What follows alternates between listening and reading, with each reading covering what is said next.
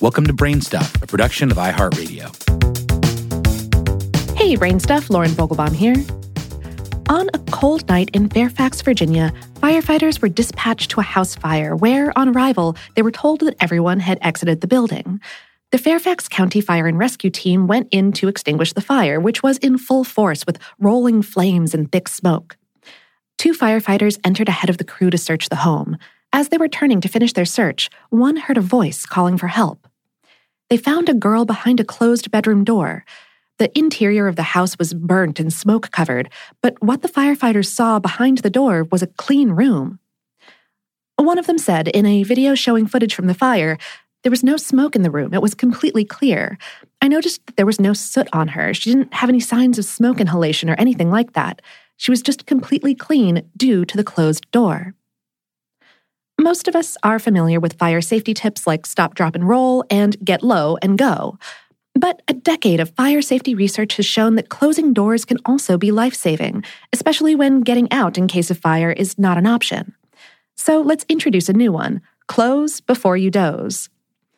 We spoke with Jennifer Williams, a marketing specialist with the UL Firefighter Safety Research Institute, an organization that advances fire research knowledge and develops cutting-edge, practical fire service education. She said, "We're looking to create a generational behavior change of closing doors before you go to bed at night. In general, it's not something that people think about, and they certainly don't correlate doing it to fire safety." According to UL, 50% of house fire deaths occur between 11 p.m. and 7 a.m., and 29% of people surveyed did not close their bedroom doors at night. You might think that a closed door would be no match for a house fire, but the difference between how a room with an open door and a room with a closed door survive a fire is dramatic. Smoke moves up and out and fills a room from the top down, so it reaches the floor last, which means it can't seep beneath the door easily. That's why we're taught to stay low in the case of a fire. Firefighters have long understood the benefit of compartmentalizing a fire. A fire needs oxygen, fuel, and heat to survive. Thus, if a fire can be compartmentalized, its spread will slow because it lacks oxygen. If the oxygen supply is cut off completely, the fire may even go out. If you close your bedroom door at night and a fire starts in the kitchen while you're sleeping, you may have enough time to wake up and figure out what to do. This could give you enough time to exit the building or call 911, but it also might give you a safe place to wait for the fire department while the smoke, heat, and toxic fumes remain beyond your door. Also, in a bedroom with a closed door, even when a fire is raging outside, the temperature can remain below 100 degrees Fahrenheit or 37 Celsius, with carbon monoxide levels at 100 parts per million. Compare that to a room with the door open, where temperatures can quickly rise above 1,000 degrees Fahrenheit or 377 Celsius, and carbon monoxide levels become extremely toxic at 10,000 parts per million. Of course, though, if you can get out, do. Williams says that you should actually close as many doors as possible at night. One reason it's so important is that home fires spread more quickly today than they used to. 40 years ago, we had about 17 minutes to escape a house fire, but today that's down to 3 minutes or less.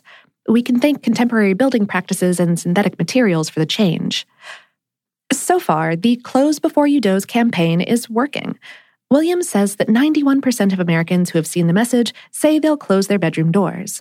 The remaining 9% say they won't because they don't want to be separated from children or pets.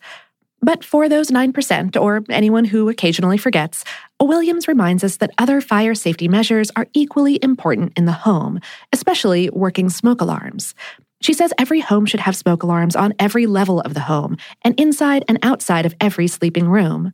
Be sure they're hardwired together so that if one goes off, they all do, alerting you to a fire anywhere in the home. Ideally, you should check them every month. You should also create a fire escape plan. It should include 2 ways out of every room and a meeting place outside. And you should practice it. A drill is a great way to teach your children what your smoke alarms actually sound like.